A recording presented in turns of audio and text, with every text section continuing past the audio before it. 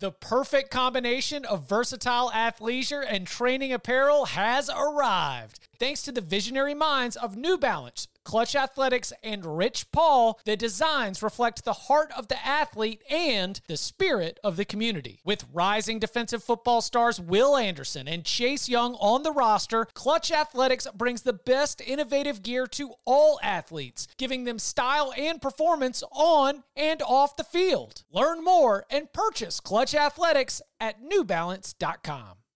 The all-new Hyundai 2024 Santa Fe is equipped with everything you need to break free from the dull work week and embark on an adventurous weekend with your family. The all-new Hyundai Santa Fe's features ensure that you can take on any adventure. What kind of features? Well, how about the available H-Track all-wheel drive so you can take on the dirt trails and kick up some mud?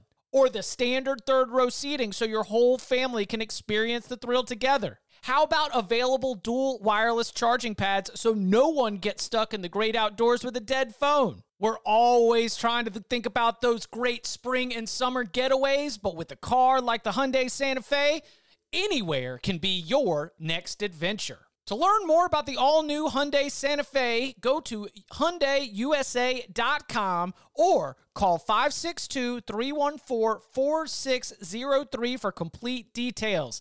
Learn more about the all-new Hyundai Santa Fe at HyundaiUSA.com or call 562-314-4603 for complete details.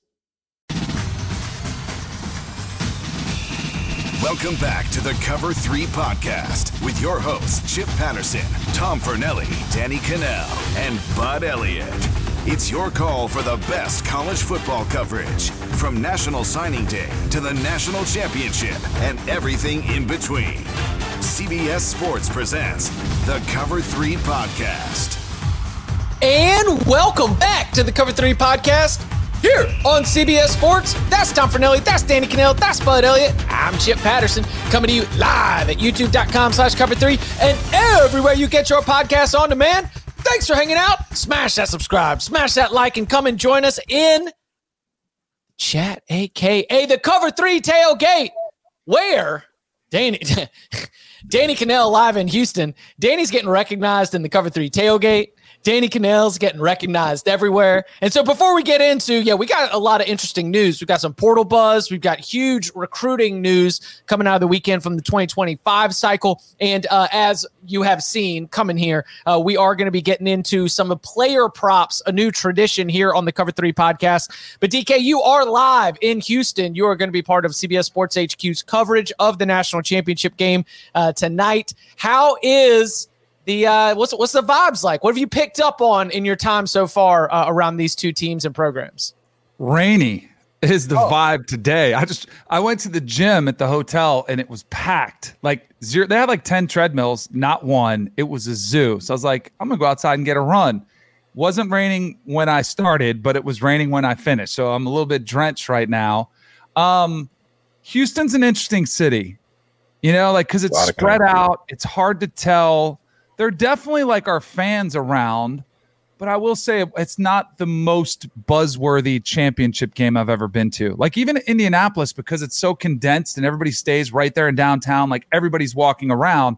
Like I went to the mall yesterday. We're at the Galleria at Houston. It's a really nice mall. And there were fans there, but it wasn't like everybody was a fan. When I was in Indy, it felt like everybody's a fan. Everybody has some gear on. So like I don't want to bash it, but it just feels a little different. Right. And I will say, thank goodness NRG Stadium has a roof because they would absolutely need it. And hopefully it keeps the rain out, unlike SoFi Stadium last year, which did not keep out the rain at all. Yeah, the sideways rain came in and even made its way to the field there at SoFi. You made it to Media Day on Saturday? Yeah. What are we thinking about from these teams? Any little tidbits that you picked up? I would say both of them are kind of loose. I think it's a veteran leadership on both teams. I guess you would expect Michigan to be loose. This is their third time in the playoffs. They finally get here. They're kind of used to this stage. So I was more curious what Washington would be like. Fairly loose, fairly confident. Definitely some chip on the shoulder vibes coming from them. Haven't been disrespected once again as the underdog. But there's definitely a confidence there. They've got a bunch of leaders on their team. So, yeah, I think both teams are kind of just ready to get the game on. You know, it's been a short week, which I think probably benefits Michigan, especially with Dylan Johnson's injury. I'm sure he could have used an extra day of rest and therapy to get that thing up to speed, even though I know he said he's ready to go. I'll be curious to see what that looks like. But it's been fun. It's been awesome. I mean, but I think the other thing, too, that's kind of annoying for Washington fans and maybe even some Michigan fans, like the prevailing question buzz is what's happening with Harbaugh. I know. You know, like every question at the presser yesterday is like, what are you going to do after the game? And he's like, can I just play a game first? But that's kind of the buzz around town is what's he going to do? Well, you know, he could take care of that. Oh, exactly. He could just answer the question. I mean, that's just the NFL, right? I mean, we're dealing with an NFL coaching carousel where anywhere from 6 to 8 jobs could be open. Keep it up. Follow Jonathan Jones at CBSSports.com for all the latest. It's a little bit wild that, Jim Harbaugh is going to have his name connected to like 5 jobs starting today. And it's going to be all the news cycle from sort of like your big NFL news outlets. And then here on Monday night, got to go out there and try to win the program's first national championship since 1997. No big deal, right? No big deal. All right, let's get into some news from over the weekend. LSU. So it looked as though, based on memes and social media, that Missouri defensive coordinator Blake Baker was going to be sticking around. Right? He hit us with that Wolf of Wall Street. I'm back. And he's gone. LSU announces that Blake Baker will be the new defensive coordinator there. But I'm going to throw it to you first. You are in Nashville, also on the road, but you are at the coaches convention. So I don't know if you've gotten any reaction from other coaches there or just your own thoughts on LSU. As remember, we've got just total clearing of the house of the defensive side. Offense, you're reworking the staff as well as you lose Mike Denbrock to Notre Dame. What do you make of LSU's hire here before we get to their big recruiting win over the weekend as well? Yeah, so convention's been pretty good so far. Seeing a lot of coaches. There's a lot of complaining about the portal and the portal windows and just how insane the calendar is. And a lot of people are parroting Lane Kiffin's phrase about, I can't believe we do free agency during the season, right? Like the NFL would not do free agency during their playoffs. But we do, because this is the sport that academics matters. So we have to follow the academic calendar. All right. So I think Baker's a good get for LSU. I also, transparency, I thought Matt House was going to be a good get. And that did not work out. I mean, a lot of their personnel decisions they made on the defensive side ended up being a disaster. They took 4 corners in the portal and none were playing by Halloween. Yeah. I think a lot of us, like one of our biggest plays of the year was Bama to smoke LSU, because like, who's going to play for LSU in that game? So it's a little bit hard for me to separate coaching versus personnel. But at a certain point, if you have not had success, your message starts to ring hollow, even if it's not your fault. And I don't really know how to separate some of the personnel stuff LSU has had, but they also didn't look very well coached. So maybe that is on Matt House. But I think some fresh ideas, kind of new blood there. Baker's a really, really aggressive guy. I think you'll see number 4 coming off the edge an awful lot for them, and they'll just probably simplify it and have him go get the passer if they can, and worry about what he plays in the NFL when he makes it to the NFL. And for Missouri, I think it sucks. Like, they were making a big deal about retaining Baker. However, I will note Missouri has a lot of young coaches on that staff who have done a nice job with player development, they really hit it hard on the recruiting trail. It's not just NIL for Missouri. Right. It's not just, hey, we're buying everybody. Like, yeah, their NIL, their act is together, so to speak, in NIL, but they also have a young, engaging coaching staff that works their butts off in recruiting. And I think it's done a pretty good job. And I think not all those guys are leaving with Baker to go to LSU. So I think Missouri will probably be okay. And if you're an LSU fan, you have to hope that they can kind of, port over some of that stuff that he did for Missouri. I think it's a good hire for LSU. It's also one of those things to me, and I tweeted this when the news broke, that LSU's defense was so bad last year that Blake Baker is now the highest paid coordinator in the country. And it's nothing against Blake Baker, who I think is a good coach. It's just, if you were to just go up, who's the highest paid coordinator in college football?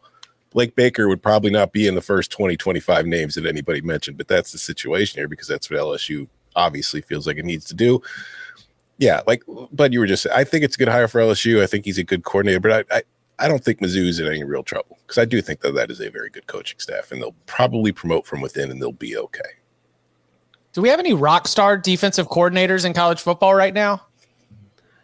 Oklahoma made an interesting hire. They took the guy, the 29-year-old from Jacksonville State, who I thought did a much better job than I was anticipating this year. I really thought Jacksonville State's defensive personnel was not great. They were not a good defense in the FCS. I was anticipating them playing pretty poor defense, and I had to adjust my numbers quickly on them after the first couple weeks. And I know they played UTEP to start the season. Who did they play week 2? I know they played UTEP in the opener, but they had some pretty good defensive performances. And so Brent Venables, a guy who I think has done a nice job identifying defensive coaches over the years, picked him out. And that was it's like, okay, I'm taking note of that 29-year-old defensive coordinator here. He's from like the Venables tree though, right? Like aren't they familiar with him? Yeah. I think Mentor at Michigan is another good one. Jesse Minter. That probably came to mind. I mean, you got to give Glenn Schumann probably a note, right? Or at least a tip of the cap. There are times there's only one Phil Parker. There we go. I mean, there's only one, because all these schools have top tier talent. Like it's a interesting coincidence that some of the teams with the better athletes have the best defensive coordinators. It's kind of funny how that works sometimes. When you mentioned Harold Perkins, like remember when they decided to move him? And my thought at the time, I think we even discussed it on here, was, well, they must be deep at edge if they're going to move Harold Perkins to back, into linebacker. And maybe there was a philosophical difference of why they moved him back, and clearly didn't get the production that we thought after watching the Arkansas game last year. That was the game he took over single-handedly, right? And it was like, oh, this could be the next Will Anderson Jr. type player. And granted, he's not the same size, but I mean, the coordinator hires are great. I think they matter more on offense, but I think in both sides of the football, it's more about the Jimmies and the Joes than the X's and O's always. What's it? Height, weight, speed. That's our like. How are we going to judge defense? Who you got out there? Yeah.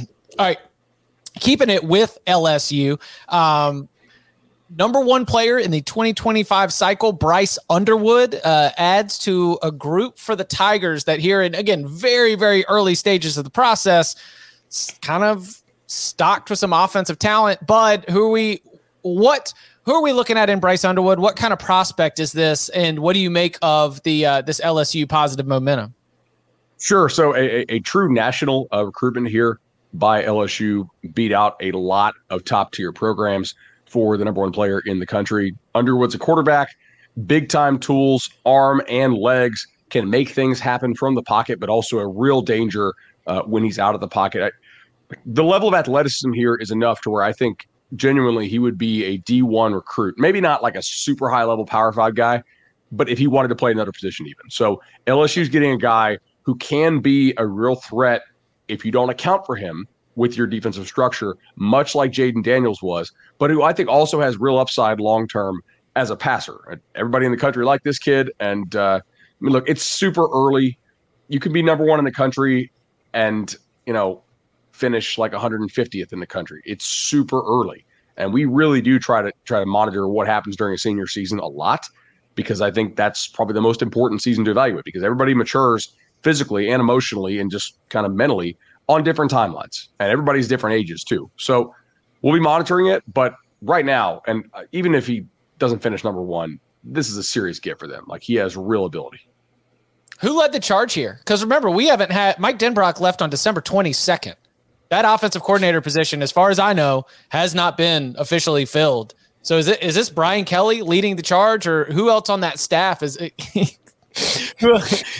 I mean, seriously, it is about the offers, don't you think? I mean, assistant coach, name, image, and likeness. No, their quarterback coach Joe Sloan is kind of rapidly getting a reputation, and I think he should. By the way, I was not high on Jaden Daniels entering the season. We saw his receivers kind of I can't really say that what the word I want to use here, complaining to him about missing them when they were open down the field, right? Turning touchdowns in, like, Daniels in 22 turned touchdowns into first downs, or he wouldn't pull the trigger, right? And like, you could see it. Neighbors and who was the other guy they had? and Thomas and no, the guy who's in the NFL now, Ute. Yes, they were stopping, man. They're like, damn it, Jaden, throw the ball. Like, what are you doing? We're open. And this year he's like, oh, I'm going to pull the trigger. And guess what? I'm super accurate when I pull the trigger. Like that's one of the biggest jumps that I've seen in a quarterback. And I think Joe Sloan does deserve some credit for that. So, LSU's they're doing well in high school recruiting. Good sign moving forward for LSU. Again, a program we've got our eyes on as we look at the new expanded SEC, trying to figure out where they fit heading into 2024. Coming up on the other side, we have Sir Snapslot winds up at Ohio State. Former blue chip USC quarterback lands where? And Caden Salter has a destination, and it's a familiar one. Next. Robert Half research indicates 9 out of 10 hiring managers are having difficulty hiring. If you have open roles, chances are you're feeling this too. That's why you need Robert Half. Our specialized recruiting professionals engage with our proprietary AI to connect businesses of all sizes with highly skilled talent in finance and accounting, technology, marketing and creative, legal, and administrative and customer support. At Robert Half, we know talent. Visit roberthalf.com today. Robert Half research indicates 9 out of 10 hiring managers are having difficulty hiring. If you have open roles, chances are you're feeling this too. That's why you need Robert Half. Our specialized recruiting professionals engage with our proprietary AI to connect businesses of all sizes with highly skilled talent in finance and accounting, technology, marketing and creative, legal, and administrative and customer support. At Robert Half, we know talent. Visit roberthalf.com today. Back here on the Cover 3 podcast, as always, live on Mondays at 11 a.m., Mondays, Wednesdays, Thursdays, of course. But I want to sort of time this and date this because there's, I think, a larger Ohio State portal movement discussion that pairs with the addition of Seth McLaughlin, the former Alabama center, committing to the Buckeyes, because over the weekend we get Seth McLaughlin. He had 14 starts for the Crimson Tide this year, 25 starts across his career.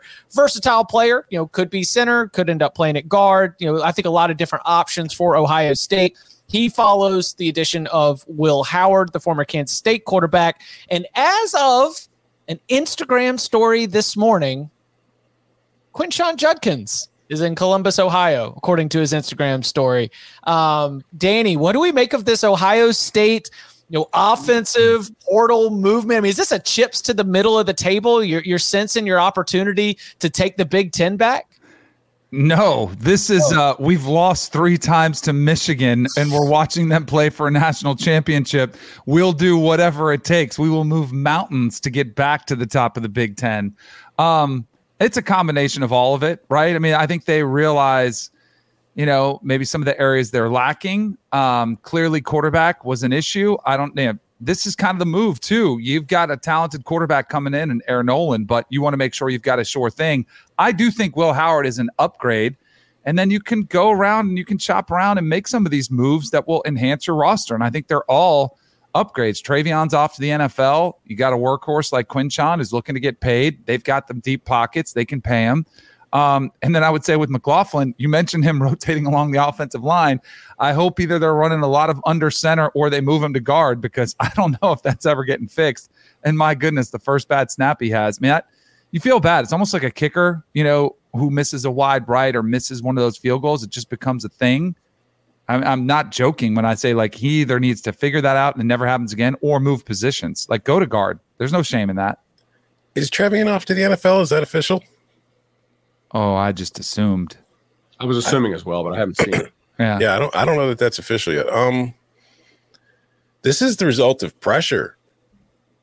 Yep. I mean, Ohio State's going to look different next year. It's not going to be what we've seen. If you think back to what Ohio State was when it won the national title in 2014 with Cardale Jones was the quarterback in the title game because there were injuries. It was JT Barrett. It was a much more QB run heavy kind of Urban Meyer system that Urban has always kind of used with his spread. Then Ryan Day came in and we saw it become much more mean, Justin Fields was a runner, but they didn't really use him. Like, there weren't a ton of designed runs for Justin Fields in that offense. It was more of a pocket passer kind of, spread offense, NFL style, that you saw with Stroud, you saw with Haskins. And then you lose to Michigan 2 years in a row, and you come in this season and you say, we're going to lean more on the run game, because one of the critiques about Ryan Day was they abandoned the run too much. And you saw it. And you saw it early in the year. Like, I'd like to know what Lou Holtz thinks right now, because like Ryan Day he hears the criticism and it gets to him. And he was like, okay, they say we're not tough, so we're going to be tough this year.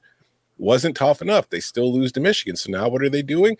They're going back to what they were doing when they won the national title in 24. That's why Will Howard's coming in. Will Howard's not a better passer than Kyle McCord. Like, if you look at their numbers, especially past like the 15-yard mark in air yards, it's not the same thing. Kyle McCord, it was much better throwing down the field. And obviously you could say he had better targets at Ohio State, which he did.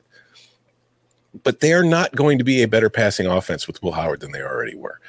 They're clearly trying to change their identity in what they do. So that's why I'm surprised Quinshon Judkins is there, but that could be a signal of what Trevion's future is.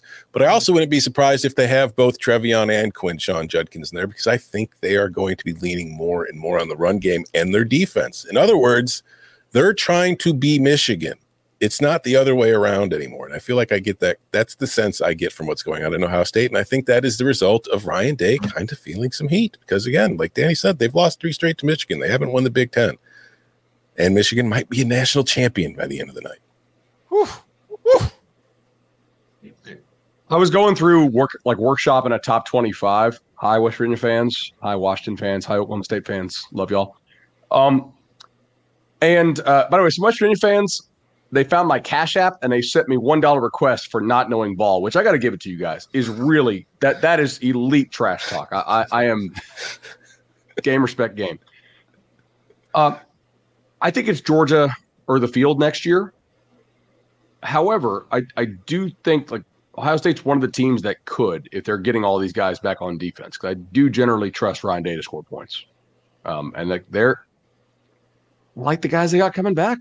I think they upgraded at quarterback. Like, that's going to be an interesting team to watch.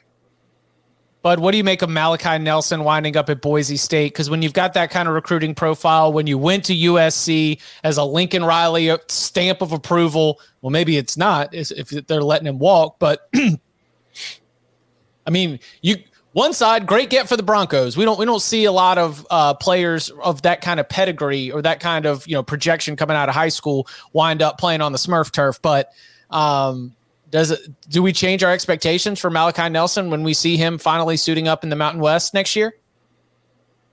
I do a little bit. Yeah. I mean, we're being honest about this, right? Yeah. I think it is. Again, if I'm going to sit here and say, like, I think you have to at least pay attention to what the market is saying about these players, the market of college football offers, and the market of the transfer portal. For instance, McCord going to Syracuse. Right. We think Syracuse is one of the worst jobs in the Power 5. That probably says something in what is not a great year for quarterbacks that he falls all the way to Syracuse. Syracuse fans will disagree with that. I don't care.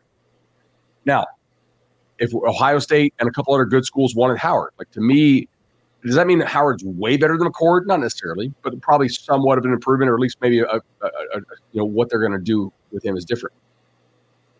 I do think ending up at a G5 school from USC is a bit of a fall from grace. It doesn't mean it can't work out. Maybe it can. I have questions like, what's the shoulder like now after he had the procedure? Like, was that something serious? I don't know. What was the feedback schools got from USC when they asked about him? Again, I don't know. So I think my feeling is kind of what your feeling is. Like, that's a little odd, right? For a guy who was that highly recruited to fall that far. But it also could work out and be a huge steal for Boise. Like, they also took Cam Camper, who 2 years ago was really good and last year was hurt a bunch. Maybe he bounces back. Maybe Boise has found the new market inefficiency, which is taking guys who got hurt and are going to bounce back better than expected. I don't know. I'm going to be watching it closely, though, because if he hits, they're a real problem in the Mountain West, right? If he doesn't, but people are going to still see, oh, you got a 5-star on your roster, which, makes it hard to attract other guys. Yeah. I mean, if we thought Kyle McCord going to Syracuse was a result of the market for Kyle McCord, what do you think it says about the market for Malachi Nelson? Right. Right. I mean, hearing some of the vibe coming out from USC. I think the term bust is going to be one we start to use, with 5 stars that have high expectations that go there with, we're going to be an All-American or you're going to win a national championship. It's too early to say that, but I do think it's a fall from grace, like you're saying. And I do think it's a result of whatever people were talking about. And when you call and say, hey, what's the deal with Malachi Nelson? For whatever reason, there weren't a lot of suitors for him. So I think that's why he's at Boise State. And I hope he crushes it. I think it'd be great. Yeah. No, I mean, that is a spot where we remember what Boise did with the midseason turnaround, being able to get yourself all the way into the conference championship game. Like, there's got to be a lot of confidence within that locker room that they have things going in the right direction and that they have after a very brief hiccup, have reestablished themselves as the class of that conference. You're going into them next season being like, all right, Boise and who else is going to be on the top tier in the Mountain West. So if it works out, that's awesome for Malachi, and obviously very good news for and somebody put in the chat LSU versus, I don't know what the name is, but he said especially with like Dante Moore, who didn't play great, made a lot of freshman mistakes. Like, they're willing to bring him on with Dylan Gabriel, saying we'll take him on, we'll pay him. I think you still see like the upside there, and when you talk to the staff, I'm sure they're probably positive reviews, and you can still see some potential to revive his career and reach the potential he had coming out of high school. What's our other? So we had TJ Finley at Texas State.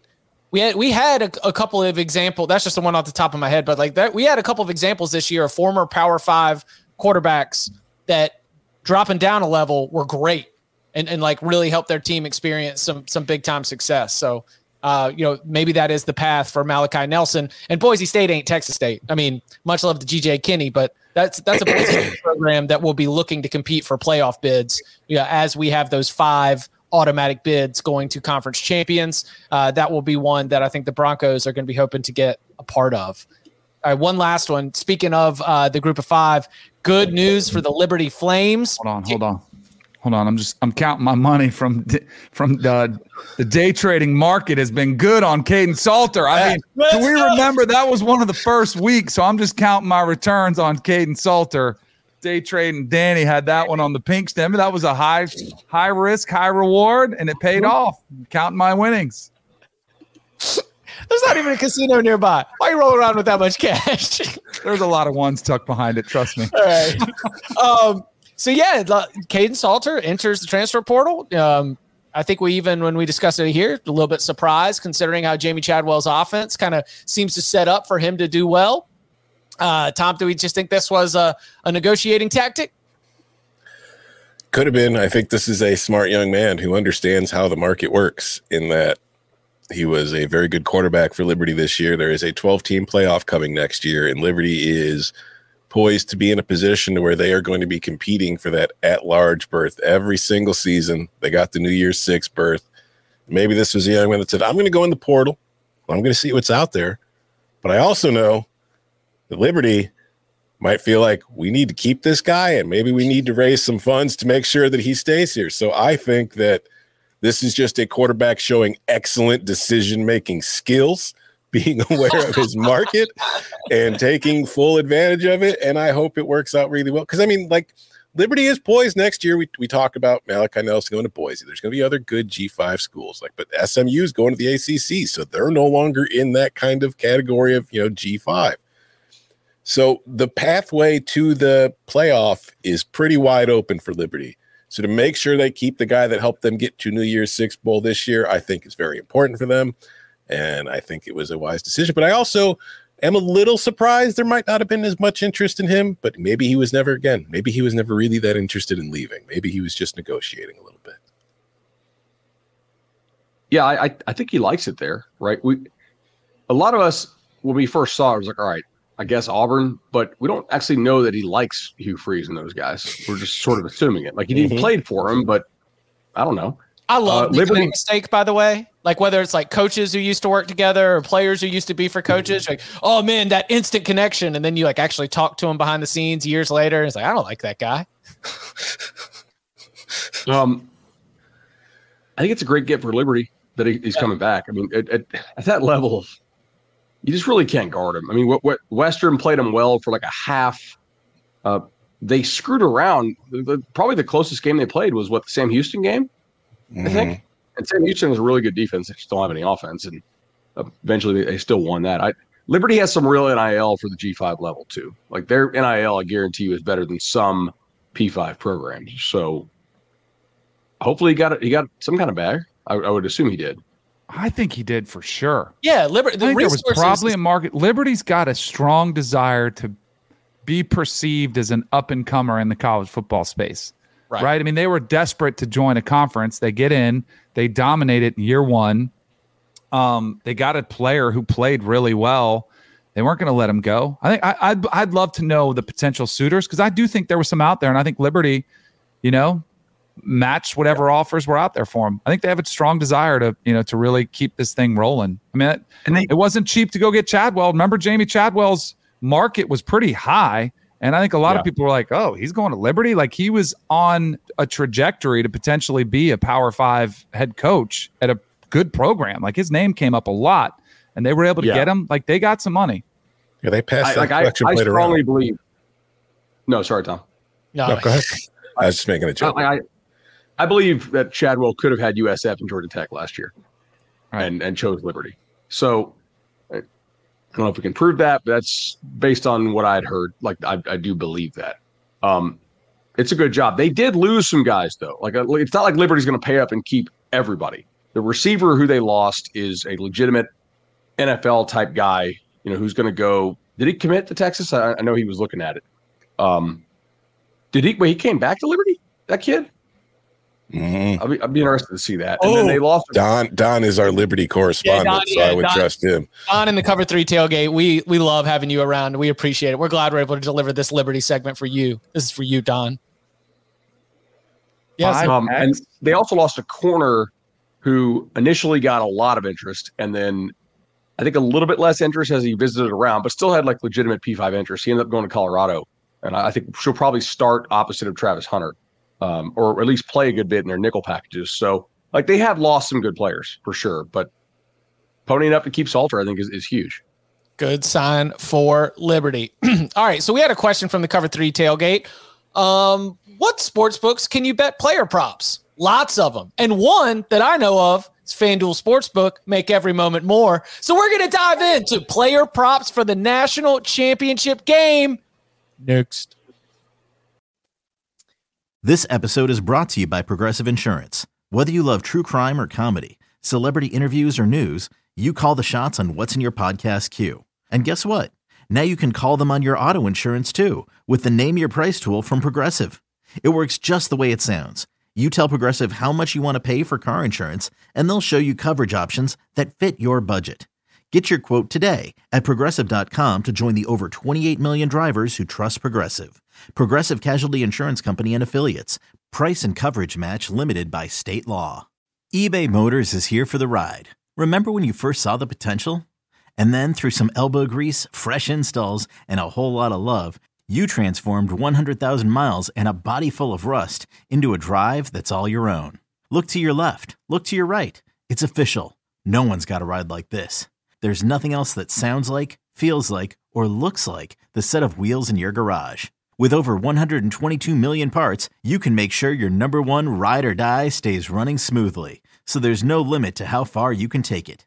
Brake kits, turbochargers, engines, exhaust kits, roof racks, LED headlights, bumpers, whatever your baby needs, eBay Motors has it. And with eBay Guaranteed Fit, it's guaranteed to fit your ride the first time, every time, or your money back. Plus, at these prices, well, you're burning rubber, not cash. Keep your ride or die alive at ebaymotors.com. Eligible items only. Exclusions apply. You see that little QR code? You see that little QR code right there? Yeah, you do. Because we are a finalist for the Sports Podcast Awards for Best American Football Podcast. And what we need to do now in order to bring home that hardware is for you to go and vote. So if you're watching live, scan the QR code. The whole process only takes you about 30 seconds to go vote for us. We have been a finalist before. We have not won the award. Let's change that this year. The Cover 3 tailgate gets us to this point. Now we need your help to bring it home. We also, if you're listening to this, that are going to have a link in the episode description wherever you get your podcast. If you are also watching this and you don't want to scan the QR code, or you're on a work call, obviously watching us as well, we also are going to have a link to go vote in the episode description on YouTube. So YouTube description, audio description, scan the QR code, lots of ways to do it, only 30 seconds. Again, we are finalists in the Best American Football Podcast category of the Sports Podcast Award. So we appreciate you for getting us this far. Now let's bring it on home and get that trophy. All right. Let's turn our attention to this evening's game. We already unloaded all of our thoughts on the game, on the total, on some of the quarters and the halves and the ways to play it. So now, in a new tradition here on the Cover 3 podcast for Monday, on the day of the title game, we're going to get into some player props. A couple of sort of headliner ones just to get everybody's thoughts for the fans that just want to dabble. And then we'll go nitty gritty with our best bets, anything that we want to pull off the odds board. Let's begin with the most prolific quarterback in this matchup, Washington's Michael Penix Jr. His over-under at FanDuel Sportsbook pulled this morning at 292.5. Danny, how would you approach that one? I probably wouldn't bet it. If I was going to, I'd probably say under. Again, I'm leaning Michigan. I'm leaning under in the total. But I could also see Michigan, especially if they do get a lead, playing a little bit more conservatively, keep them in front. Let's just not give up the big plays. Let's not give up touchdowns. And if Washington gets down, I mean, I do think that's going to be the way they move the ball. I'd probably lean over if I was going to take one, but I think this is an avoid for me. I'd say over. He averages about around 330 for the season as a whole. If you want to talk about, he went under at Oregon State. It was a total rainstorm. He went under against Washington State. That's one that you got to keep your eyes on. He was under at USC because Dylan Johnson had about 300 rushing yards. I'm not expecting that to happen. He went under against Arizona State. Again, we have discussed his form, exactly where he was. If we believe that Michael Penix is going to be anywhere close to 100% in terms of his health and in terms of his availability, then it's going to be, I don't know if it's going to be 400, but I mean, look, 490, 454, 536, 389, 363, 316, 369, 332. And again, like 430 just in the semifinal win against Texas. I see this being a spot where sometimes Michael Penix passing yards are going to have to be an extension of the run game, that it's going to have to be some quick game. It's going to have to be screen passes. It's going to have to be ways to get the ball away from that massive Michigan defensive line. See if your guys can win some on the perimeter. So like 292 air yards, not sure about that. But when we factor in the screen game and everything else, I think I'd go over. Better question is, if he does go over, should we move Heisman voting until after the title game? No. That was popular. There were a lot of articles written.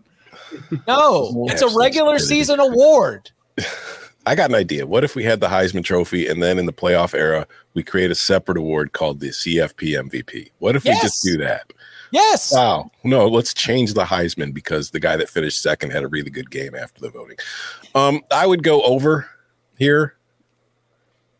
I'm not betting it. I'm like Danny, but I do think over is very much in play. I think that especially like if Washington is winning, it's probably going to be because Michael Penix is throwing for a lot of yards. If Washington is losing, Michael Penix is going to be throwing a lot. So I kind of like the over here, but I'm not betting it. I kind of like the under if I had to bet it. And that's mainly because of pace. I don't know how many possessions this game is going to have. I do have a slight lean to Michigan in the game, which means I think this is really important. Like, I know we're talking specifically about the Penix thing here, but like, if you're betting props, you need to sort of have a vision for how you see the game playing out, right? And your props should probably make sense within that vision, or you can just spray the board and just kind of juice out, right? Like, and you'll probably lose, like you'll lose money overall, but like you have a great time, right? Like tip the dealer and get value. If you like Washington, it's hard to see this not going over, because we also don't know what Dylan Johnson's going to be. Is he healthy? I don't know. If he doesn't play, I think it suggests a even higher passing game script, even within the context of potentially a low possession game due to tempo. But Johnson's also an elite blitz pickup guy. Mm-hmm. And I don't know how good the Washington backups are if Johnson either does not play, which he's expected to play according to Washington. We'll see. He was carted off, so I'm color me skeptical. Or if he's not 100%. So you have to factor that in. I'm rambling here on something I don't have a strong lean on. But just for the opening kind of salvo here, like kind of picture how you see the game playing out, and then try to, make sure that the bets you're placing are sort of correlated, or at least like not against one another, right? I think Dylan Johnson is going to play, and what you just mentioned is what I realized is the reason he's going to be out there, because while he might not be 100% for the kind of explosiveness that allows him to get through a hole and have a big time gain. His mental, like Kalen DeBoer has talked a lot about Dylan Johnson's mental ability to look at what's happening, be in the right position. He's in total sync with that offensive line that we've talked about a lot, that if he is strong enough to like hold his weight on that foot that's injured, that he's been playing on an injured foot for a lot of the season and having to manage that. If he can hold his weight, then his value in blitz pickup is worth it. And I think they can find other ways to get the groundwork that they need out of that. You mentioned, so Washington had 12 offensive possessions in the semifinal against Texas. Do you think they will have over or under 9.5 against Michigan? The end of halves count? Ooh, they might count in the number I just pulled. So it might be 12. Over. Okay. Speaking of Johnson, I haven't found anywhere that has Johnson receiving yards, but if he's in there, I think they're going to want him in pass protection. Now, he did catch a couple balls against Texas, but I would, even at a small number, I would potentially consider that. Let's go to the Wolverines signal caller, JJ McCarthy, over under of 199.5. DK, how would you approach this one? Over. I probably like his passing touchdowns. What is that? Is that a 2.5? Can I get 2.5 over 2.5 touchdowns? I think that's 1.5 at plus odds is what I saw. Wow. That would be the one I like, because I do. So I again, leaning Michigan. I think Michigan has a big day. I do think Washington is going to sell out versus the run. I don't think you can sit back and stop them in a traditional set. I think they're going to bring, guys in the box, and that's where JJ has excelled in these types of games, whether it was last year versus Ohio State, this year what he just did against Bama, and that opens up the door for him to score.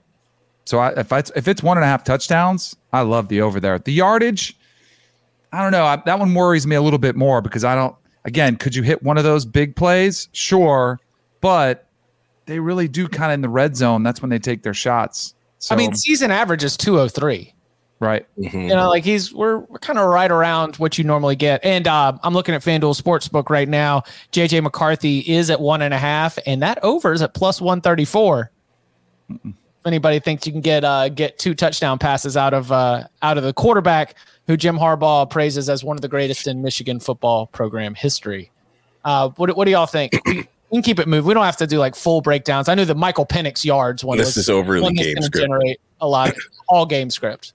Yeah, this is overly game script. Like, if Michigan's ahead early, it's going to be under. If Michigan's behind, it's going to be over. So bet it live. What about Blake Corum? Over under 102.5 rushing yards. Trivia question for you. Yes. Michigan has played 14 games this year. Mm-hmm. How many of them have Blake Corum rushed for 103 yards or more in? 2. 1. Oh. 1. He's only gone over 103 yards once against Penn State. Under. Again, this is what I've talked about. One at 102. Is that what it was? He finished with 101 against Indiana, I think. I can't remember, but he had 145 against Penn State. This is the thing with Corum all year. He's got touchdowns. He does not have yards. And his workload has increased as the season has gone on, but so has his yards per carry has decreased. So under. I think they will hand it off to him a lot, but I do not think it will be the Blake Corum show. I think it will be a cavalcade of stars for the Michigan rushing attack. That's why I kind of like more Edwards. That's I like his over. What's his over still? Because it was at 25 and a half or 26 and a half last I looked. I know something that's on he's mine. done, I think 5 or 6 times, especially for the last. Let me see the regular season. He finished over that total 1, 2, 3, 4 times in a row.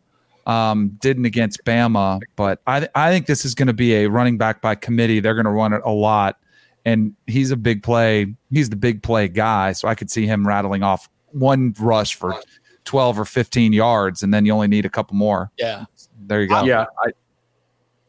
Go ahead, Chip. I like Blake Corum rushing attempts under. They threw that thing at 21 and a half. And then, like, back to your point, Tom, that's just not something that's happened.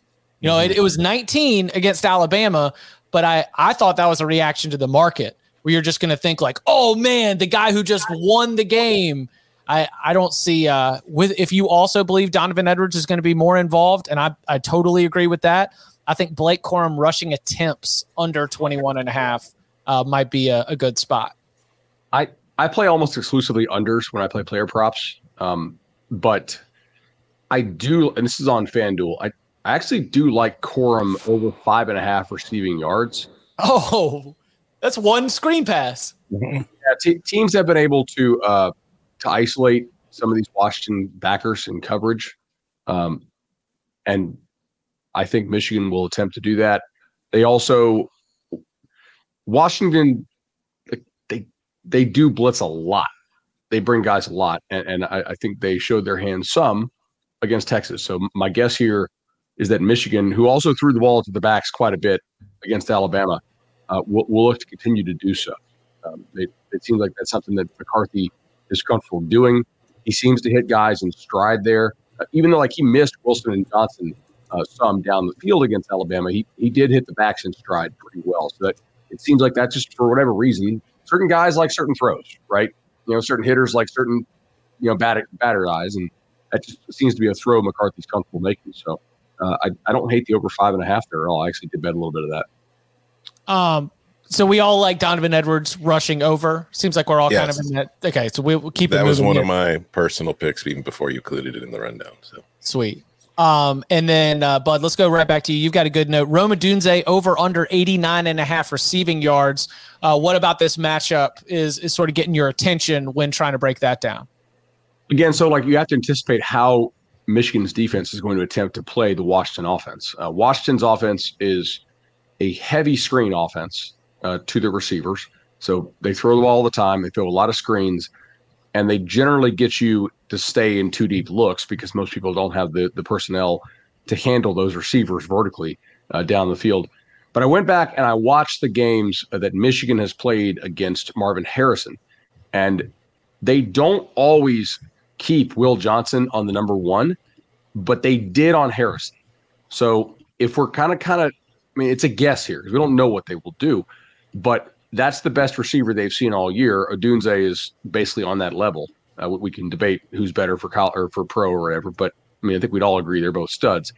And Johnson is their best cover corner by quite a bit. The UMass transfer they took, Wallace, is okay, and I think Sainstrill, the converted receiver who they put at a nickel, is a pretty decent corner as well. But Johnson is a different level guy, so it wouldn't shock me if they do decide to travel the corner and have him match Odunze, and that's we'll so tough though. Like, aren't you going to get? I'm just thinking about this, like just watching Washington and the way that they just move their formations around. They've got them tight, then they break out wide, then they're switching sides.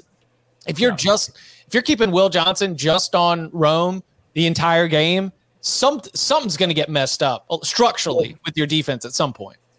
And to counter what they did, Ohio State did a lot more motion with the receivers this year, and they would get Johnson off of him some. So Like initially he would line up against Marv Harrison, but he didn't always stay on it. When they went to widen the formation, it wasn't as if they would take safety outside and leave Johnson locked up on Harrison when Harrison became the slot player, right? Like when you're running the stuff to the field and you shift out like that. So that is something to watch for sure, because Washington does a great job with formation and shifts of motion to get the matchups that they want. And Penix seems to have a great understanding of what, like, he kind of gets the why, I think. Like, why are we doing this? What are we looking for? Okay, here's what we got. And seems to, I don't know, he doesn't make a lot of like, what was he trying to do there type stuff. Occasionally he'll just be erratic, but yeah. What do y'all think? Rome. Over. Did you see how it's come down? I mean, I did this prop last week. It was at 96, a 96 and a half, I think, and it was under. He's been over 100 yards, 10 out of 14 games. But see, that to me says it's begging you to go over. And Bud's philosophy, I think, is usually right on the props. But man, this one's in a void for me again. I know I sound like a chicken. But over. I mean, over. That dude is phenomenal. That is his best receiver Michigan's seen all year. That's right. Go. Yeah. Would draft him ahead of Marvin Harrison, says Tom Fornelli on the Cover 3 podcast. All right, Danny. Well, you got the full board. Here we go. Anything you want. Anytime touchdown score, a Jack Westover receiving yards, Jalen Polk touchdown score, anything that you want to get on. Maybe you've got a Colson Loveland, anytime touchdown on the board right there. What are some of your favorite props looking at tonight's matchup? I'll go anytime touchdown, Roman Wilson, talking really kind of correlating between J.J. McCarthy going over 1.5 touchdown passes. If he's going to get, a couple, I think one of them would be to him. He had the big catch in the game, the ball that was tipped. I think he could see the end zone. Plus 182 is pretty good value. So again, kind of like Bud said, trying to find my bets the way I think the game plays out. I think that could be an opportunity for Michigan to get points on the board. I would go under for the Dunze thing. All right, so some other stuff. You would go under on that one? Yeah, I think I would. I think if you're Michigan, you want to force the other guys to beat you, and then they might be able to do so. All right, so other stuff I like here. I actually kind of like both Michigan receivers under the 3.5 receptions. I think that if I was going to play an over on the Michigan receivers, it would be yardage, because I think that they have the potential to hit explosive plays. But I do think Michigan can move this Washington defensive line.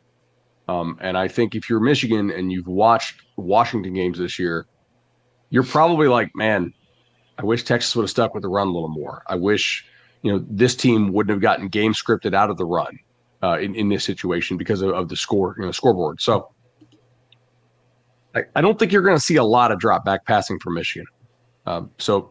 If I was going to attack the Michigan receiving props on the receivers, I would be receptions under, potentially yards over if I wanted to play an over, which I don't necessarily, but I think that's certainly a possibility to look for. Texas threw the ball to Sanders a ton. Bama covered Colston Loveland pretty well, I thought. And I don't think Washington will cover the tight end as well as Bama did. So clearly Texas saw something there. Sanders had like 7 or 8 targets in the game. So this could be a return to form for Loveland, who was pretty good against Ohio State, and they were really prominently featuring him in that game. What else did I like here? Penix interception has gotten bet out of range for me. It's is minus 230 now. So what's no at? Maybe I'll just mess around with that a little bit. Probably like plus 150, 160. They juice these things like crazy, obviously. Another one that I hit a little earlier, Jalen Polk to be the leading receiver there's like some 9 and 800 out there. I don't think that's crazy. Okay. If they're really focused on taking away a Dunze and Polk gets one of the deep balls and maybe 2 or 3 screens he catches, like 80 or 90 yards could lead the game in receiving. There's no guarantee that somebody has 100 yards, right? So that's one to look out for. There's also like the Polk alt line receiving. If you want to play an over on one of these Washington guys, I think his 79.5 plus 240. And also, I've loved Jalen Polk for a long time, like since I saw him in high school. And so you're just cashing out right here. See, that's the kind of attitude I like to see, bud. Thank you. Emotional Jalen Polk betting. Yes. Yeah. Polk, by the way, if you don't want to go alt line and you only have to lay minus 114, 53.5. That's a number that is definitely reasonable. Let me get that Jack West over 29.5. If you're going to be concerned about trying to eliminate everything on the perimeter, that's going to open up some opportunities for Westover over the middle. Somebody who's been big in some of the biggest games. You got to think that you might need 3 receptions, not necessarily, but an 8-yarder, a 15-yarder, and then one other one might be able to get you the rest of the way. But in terms of that's not a game script play as much as it is just sort of a matchup play where if you're trying to make sure that you're not getting beat by Roma Dunze and Jalen McMillan and Jalen Polk, well, then there's going to be some opportunities against over the middle of the field for Westover. I think he definitely gets enough targets to get over 29.5. We'll see if he would be able to pull down those catches to get us the rest of the way. The 4 props I have bet in this game, we mentioned it, Donovan Edwards over rushing. The Jack Westover one you just mentioned, Chip, because Michigan's defense does not give up much to anything in the passing game all year to anybody, but tight ends have tended to have a decent amount of success against them. So I think Westover is kind of a forgotten man in that offense, and I think he'll have opportunities tonight. Michael Penix, longest completion under 44.5. Just Michigan, I think their game plan is going to be to keep everything underneath as best as possible. It's kind of what they do well all year. They haven't given up a lot of passing plays over 45 yards. And then finally, Blake Corum's longest rush under 21.5. Going back to what I've talked about with Corum and the lack of explosiveness, I think he's got 8 carries of more than 20 yards all season long. And I think that Michigan is going to be very much the same style it has been all year. They don't mind using him as a battering ram. And like in the last couple of years, he was able to break some of those battering ram runs for long touchdowns, but he just hasn't been able to do that this year. And I think he might have some 15-yard carries. I don't think he's going to have any 22-yard carries. I got one for you. Let's go. Michael Penix under 2.5 yards rushing. Yeah. I mean, everyone's like, ooh, he's able to run the ball against Texas. I don't think they're going to be able to replicate that. I think he's be running for his life a lot. I do think they get to him. I know they only gave up 11 sacks. I do not think he's going to have positive yardage tonight. And for the bet, the sack yard, like a Josiah Stewart sack would count negatively against his rushing total. Yeah. But his sack avoidance is so good. But even if he sack avoids, I don't think he's going to run for much positive yardage. And all it takes is one sack. I do think Michigan is going to try to pressure him, right? If you're Michigan, you have to trust the sample set. And the sample set is that Penix actually has not been amazing under pressure this year. He was like lights out against Texas. And just, I mean, it was almost like watching just an amazing pitcher in a playoff game. It's like, all right, we're just screwed today. This guy's just painting the corner with heat. Like, all right, what are you going to do with this? So, yeah, I think that they will probably get more sacks on him than normal, but he's hard to get down. Yeah. Oh, we'll see. So the other reason why I wanted to point this out, because Washington faced almost no 12 personnel this year, I do think there's a chance Michigan goes a lot more heavy formation. Thus, the other reason why I don't love the receiver, over totals. I see some 13 out there. Wait, you see some 13 for personnel. What? Oh, 13 personnel. Yeah, not a line. Okay. Yeah. What's his name? Bredesen, I think. Max Bredesen. Okay. He's the third tight end. You like McCarthy rush yards over at 21? Yeah, 21's a little too high. Like, I was looking at that, but then when I saw it was in the 20s, I was like, because I do expect he'll take a sack that would kill that. Or he'll just run out of bounds while scrambling and rolling out and lose 3 yards, because he does that sometimes, and God, it just drives me nuts. Braylon tries to record a sack plus 102. Trice, I would probably go against that if you can, because Trice was not a great sack guy all year. He got a bunch of sacks against Texas, but he's been a pressure guy. Doesn't always get home, though. Braylon tries to not record a sack minus 130, endorsed by Tom Fornelli right here. Oh, no, that's way too heavily juiced. But, yeah, I'd rather be on that than to get one. I actually don't hate the minus 130 for not to record a sack. Just because I don't think that, like, how many times is McCarthy going to throw the ball? Right, 25 maybe. If Washington's scoring a lot of points, then he's probably having to throw a lot, and then maybe that's a poor bet. But if you think that Michigan can run the football, JJ McCarthy pass attempts 26.5. Even 26.5 feels high, right? I mean, game script. Mm-hmm. I could see him sitting on like a 16 for 21 kind of day, and Michigan wins the national championship. 16 of 21 for 185 yards. Yeah. Right. Sounds perfect. And a touchdown pass to Colston Loveland. Cash it. Anytime touchdown score. 3-1. Let's go. All right. Final words before we get out of here. Last thoughts before the next time we are with you. Yeah, that's right. You get 2 Cover 3 podcasts in one day. And thanks to us kicking off at 7:30 Eastern time, not 9 o'clock Eastern time, we might actually be live here on Monday instead of after midnight. So, Tom, get us roll. What final thoughts before we kick this thing off? It's going to be a good game, and I look very forward to watching it and making giant sweeping conclusions because of it. All right, Danny. I hope it's a good game, and I hope the kickoff is actually. I hope the game is actually at 7:30 because I know it says that, but when does it ever kick off? It's probably going to kick off at 8.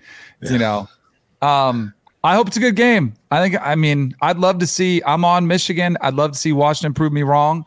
But get ready for the Harbaugh speculation. Like the minute the kick ends, and then Harbaugh will pull up JJ McCarthy and say, "No, talk to him." We'll go run the other way. Oh, that's right. The on-field interview going to have to. They can't do that. Whoever's doing it cannot ask him after the game. That would be a disservice. But then you kind of have to, right? I think you have to. It's your job as a reporter. And Harbaugh is free to dodge it as he probably will. Who's calling the game? Sometimes Chris, right? Yeah. I've been told Harbaugh will only talk to Marty Smith. That's his guy. Sometimes they cut a deal. No way. Hey. That's good. Does that surprise you? No, it doesn't surprise me. But I mean, it's like all right. We'll see. Maybe not. You know what? I just hope for Herbie's sake that this game isn't a blowout. I'd hate for him to have to watch a blowout. I know how much he hates us. Wouldn't feel that bad. But final thoughts. Final thought is I do really appreciate everybody who supported us all year, and it's been a great season. We hope to see you guys live, and I just think it's such a cool matchup with styles make fights, and these teams go about it in such different ways, and I think there will be an interesting chess match, and I don't know, maybe the result is that one team just takes and just hammer smashes the chessboard, and that's what it is. But I'm excited. It's cool, and I just think it's good for the sport that we have new blood playing in this game. For sure. I like that a lot. I think that unless you are a Michigan or Washington fan, I think you are in a can't lose scenario tonight. We either have the end of a run of Michigan football that whether Harbaugh put it to the side, that team is gone. That team is going to be graduating on to the NFL, with some people saying they might even give Georgia a run for their money in terms of the most players off one team selected in the NFL draft. And if it's Washington and Washington wins, this has been an all-time playoff run by Michael Penix Jr. and the Huskies, who have been doubted at every single turn, continually proving people wrong. From a story perspective, stuff that's fun to talk about, I really don't think we can lose. So we'll be excited to break it all down with y'all when the game goes to 000. We'll be live shortly thereafter at youtube.com/cover3. So come and hang out. Danny Cannell, part of CBS Sports HQ's coverage, live in Houston. CBS Sports HQ, you'll also be able to see Tom and I throughout the evening, halftime show, and the like. And you can follow him on Twitter at Tom Fernell. You can follow him at Danny Cannell. You can follow him at BudElliott3. You can follow me at Chip_Patterson. Gentlemen, thank you very much. Thank you. See y'all.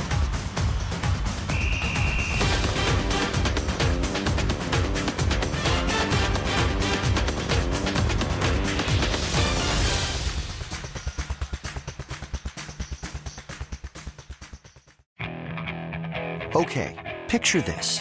It's Friday afternoon when a thought hits you.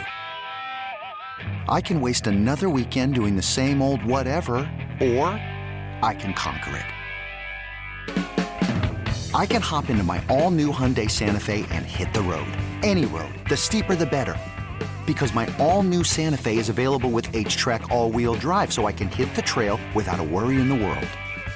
Heck, with 3 rows and best-in-class rear cargo space, I can pack the whole family in with all our gear.